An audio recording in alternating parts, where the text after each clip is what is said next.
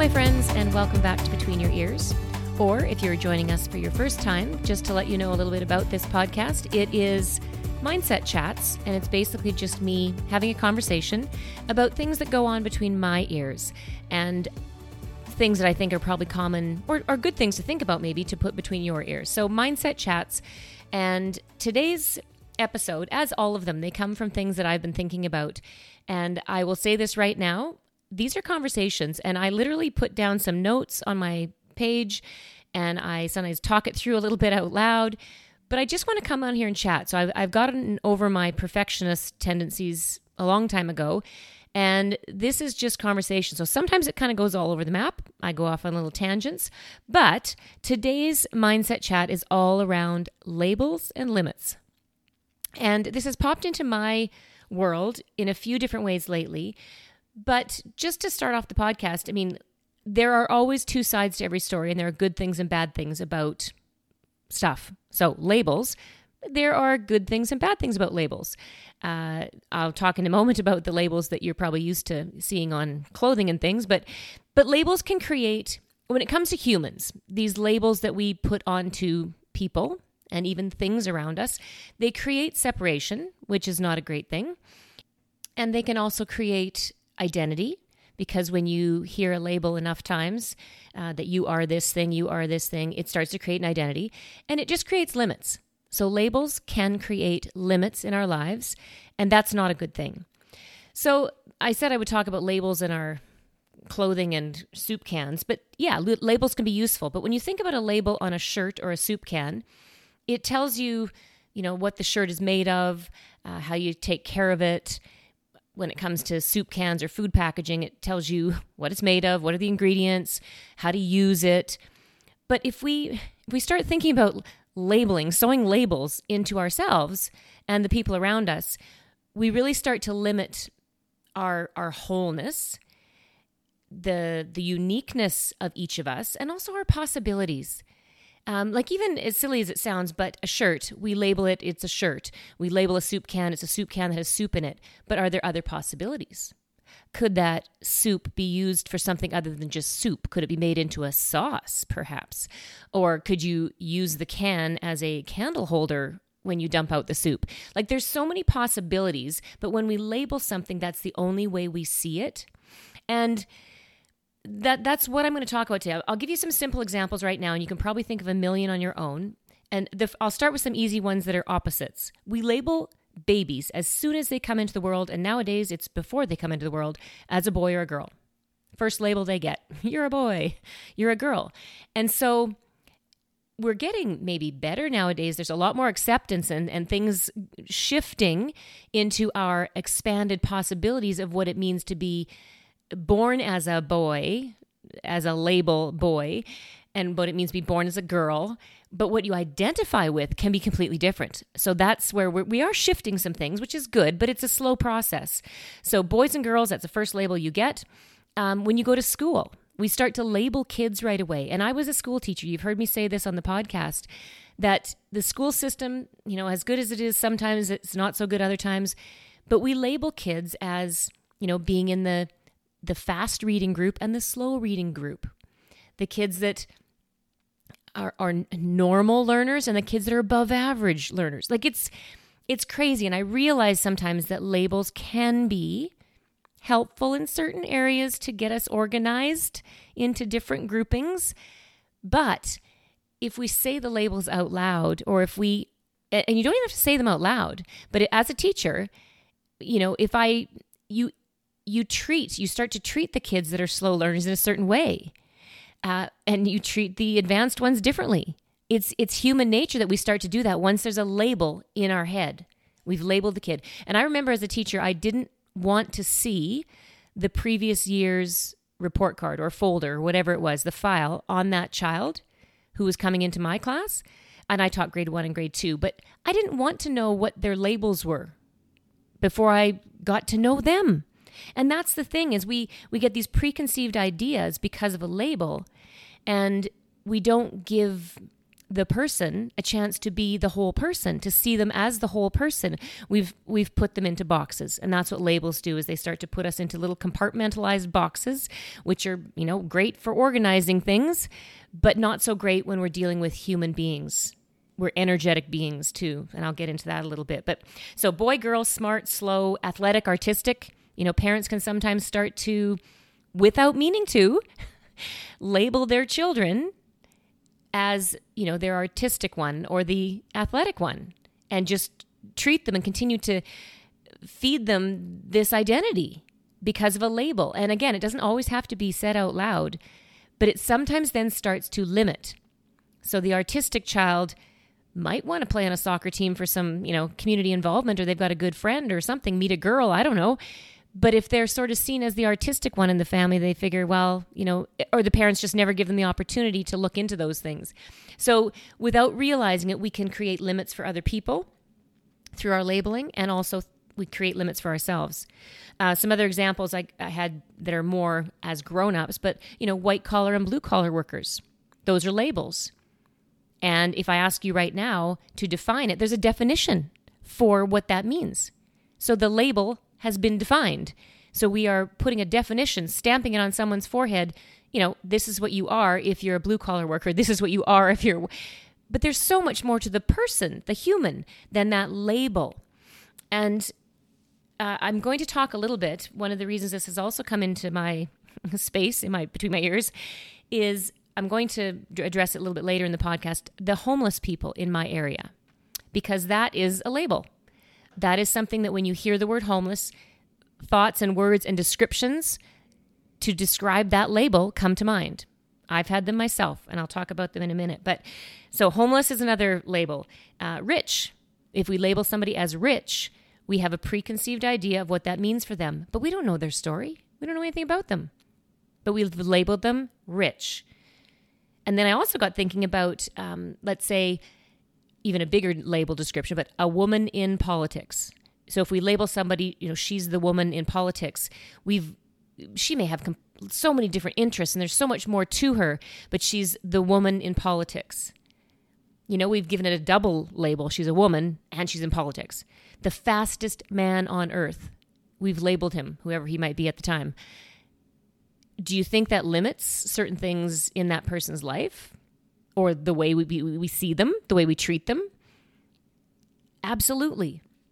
So it's something we definitely need to be aware of. And I hope you take some of what I say today and put it between your ears to think about.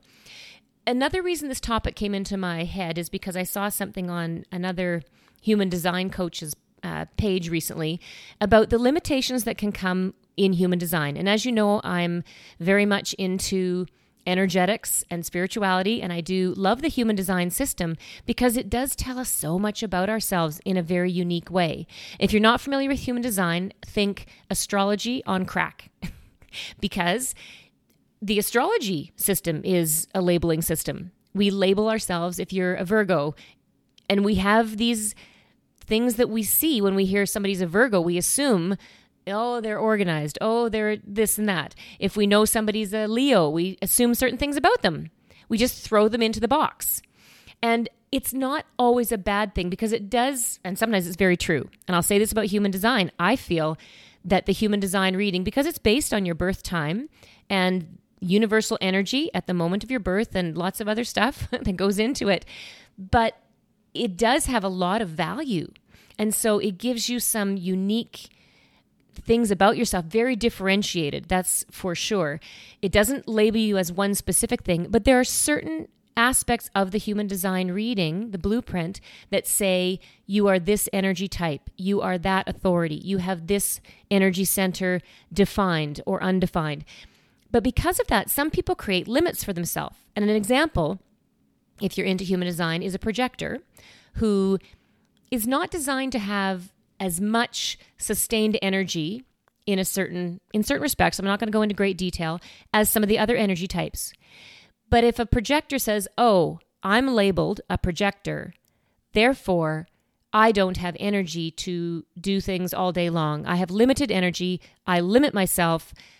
I can't work hard, or I can't do that thing because it would require too much energy. That is a limitation that you've put upon yourself. An open throat. I have an open throat. An open throat means it's not defined and you don't have consistent access to the energy within that center. And the throat center is where you speak things into being, speak things into, or manifest things into the real world. Oprah has an open throat. I have an open throat. I can speak things into the world when I feel called to, when I feel there's an audience or a purpose or something could use this information. So if I put a limit on myself and said, oh, I can't have a podcast, I guess, because I have an open throat, then I wouldn't be here and I wouldn't be enjoying what I get to do here, talk. So we cannot put limitations on, our human design readings. We can't put labels on ourselves that create limitations. And I often say about human design that it is not a prescription. It's not a label to prescribe how to use your human life, just like how to use this shirt, how to wash that piece of clothing. It's not prescribing anything to you. It's giving you a permission slip, is the way we often describe it, to experiment with things. And that's truly what life should be, is an experiment, an exploration of what's the story here, as opposed to this is the way it is. This is the label. These are the limits. This is the prescription. This is how you take care of it, the directions. No, there's so much more to the story. So with human design, I wanted to throw that in there because sometimes people do use any of those, personality tests, astrology, human design. They take the label and use it to limit themselves. They create an identity around that, but that's not what we should do with anything in our lives. Our life is meant to be an experiment, an energetic experiment where we get to explore things. So that leads me into, now we're talking about energy. Another thing that I was thinking about as I thought labels and limits, about a year ago, I guess, I took a course, and it was, the course was about there was different speakers. It was an online conference kind of thing, but there were speakers on homeschooling children. There was a speaker on human design and parenting. There was an Indigenous chief, and I'm not sure what his role was in this whole, conference was, except that it was all about raising children, raising the next generation. And I really love a lot of the philosophies of the Indigenous people and their ancestors and things. And this is the one piece of wisdom that he gave that it really resonated with me. And it was when he was young and he would go out with his grandfather into nature. And he said, this is typical of all of the Indigenous people, is they didn't, and I'm sure it's changing over time, but hopefully they're holding on to some of those roots because this is a good lesson. They don't label things in nature. Like he didn't go out with his grandfather and his grandfather taught him, that's a tree, that's the river, this is a stone. Instead, his grandfather just said, be with the energy, feel what this is, and look, explore with wonder, with your mind, with your senses, not labeling it, because then you've put it in a box and you're done with it. And our words definitely label things in our surroundings and in our lives. So a simple example is the tree. When we say it's a tree and we stop right there, think about it. If you were out in nature and there was a tree, and if you were just being with the energy of the tree might be a sound. The energy of the tree is a sound, and it might be whistling sound of air blowing through it. It might be the rustling of leaves, but it could be a sound, which is more than just a tree. It could be a smell, and that smell could lead to a bigger story because it reminds you of a memory you had when you experienced something. So it could be a smell. It's alive, it's energetic, and it could be shade. That gives the tree more meaning than just it's a tree. It could be shade. It's unique. So if we don't look at it and label it, we experience it, we explore it, we experiment with our thoughts about it. It has so much more possibility. And I guess that's what I want us to feel about people too. There's so much more to their story. One last thing about the tree before I leave that analogy or that example, it could be a bench. You look at a tree, but it could be a bench, and a bench has a story and a possibility. And I love taking pictures of benches when I'm out, hiking, traveling, whatever. And I have a couple of pictures that I took when I was in Banff recently. One of them was a newer bench built by, modern day builders. It had some iron work in it, and it was a bench, but it was sitting by a lake, and it was unique. I took a picture, and then I took a picture of an older bench that was made with a log, tree trunk, and there was plants kind of growing all over it and around it. It wasn't very well kept on this pathway. But I love to think of the bench as not just a bench, but it's a seat of possibility and story. Because how many people have sat on these benches? That's always my first thought when I see a bench. I wonder who sat there. I wonder what their story was. I wonder why they sat there. I wonder where they came from. And I said the word wonder there about 4 times. And that is a good word to put between your ears. Put more wonder into your life. Get curious. So I'm going to come now to the part in the story where I talk about homeless people. That's a label, homeless people. And if you've heard me, I have mentioned it a couple times on recent podcasts, because now that I live in Edmonton, we're downtown, we're in a high rise, but I love it too, because I can kind of look down upon all the surroundings, that come on a few sides of my building with my big windows. But there are a lot of homeless people in this area. And I was, sort of warned, or, a few people I knew said, oh, it's not really a great part of town. So that just came between my ears. This part of town has been labeled as not a great part of town. Well, let me tell you, we're close to the riverbank, and it's amazing. Just a short walk, 2 blocks, we're there. It's 1 block to the farmer's market, which is a great place to go and get things and see, lots of different vendors. So labeling this not a good part of town, that's diminishing the so many good things that are a part of this area. And that was just a little aside that popped into my head at the moment. But this idea of homeless people, I see them a lot from my window. I see them when I drive by down on the street.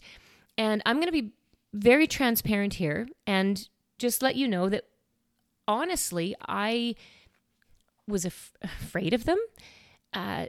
I felt, a little bit of fear. And I was very glad that we're on the 14th floor. We live in a high rise that has a security guard at the front door all the time, video surveillance, underground parking, so I can go down underground and feel safe coming into the building. And that's great.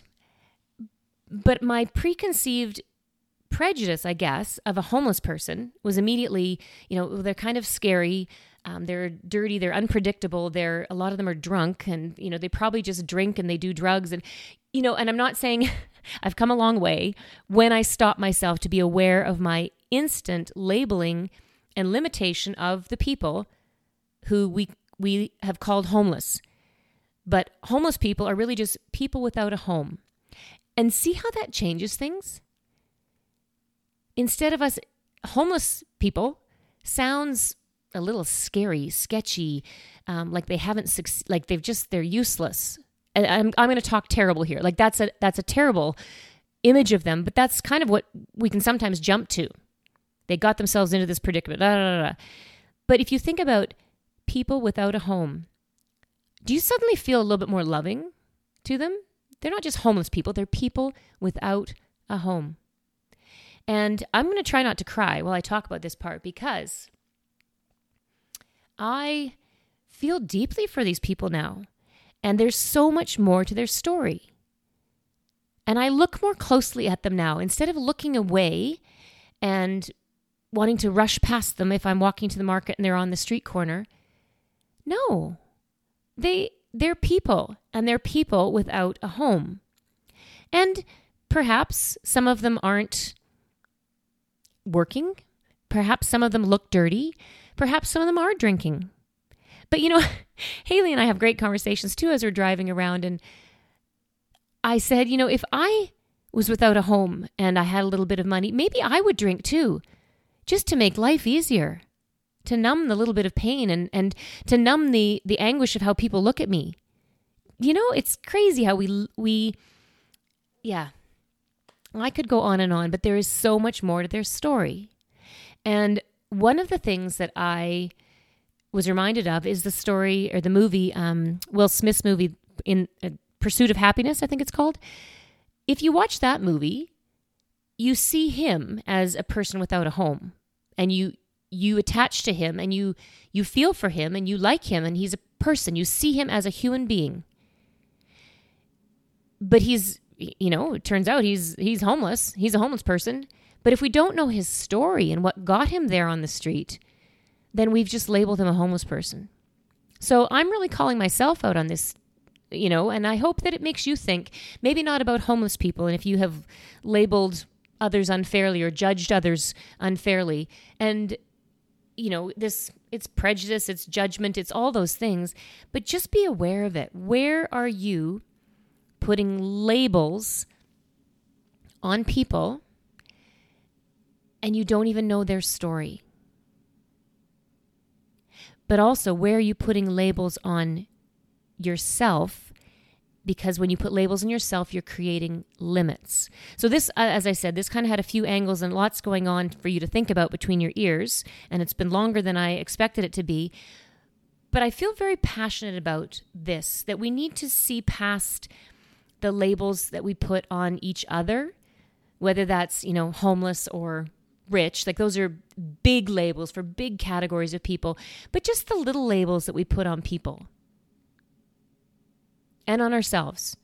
Like, for yourself, these little things that you say you are. I'm a procrastinator. That's a label. You're putting a label on yourself, and then maybe it's creating your identity, and you're always a procrastinator because you've labeled yourself. I have ADHD. If people say that, maybe they do have that, but once they label themselves as that and don't see the possibilities of living an amazing life with their ADHD, same with kids. If we label them ADHD and put them on some medication and stuff, I'm not saying that's wrong. Sometimes medication is needed for, mental health and ADHD, whatever it is, but we don't need to hide it, like label it and limit them because that's their thing. And there's a lot of grown-ups now who are discovering they have ADHD, but they should never let it limit them. Find ways to explore and experiment with how to live with this unique quality that you have.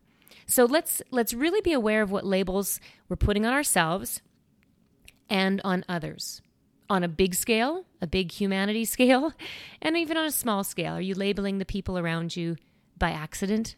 In your mind, you've just given them a label and identity because it's maybe limiting your experience of them. It's maybe limiting your relationship with them. And you can expand that. You can explore that. There's a lot more to everybody's story than just the labels. I had written something down in my notes here that I had just, as I was closing off my ideas, labels are dangerous if they become bigger than the person.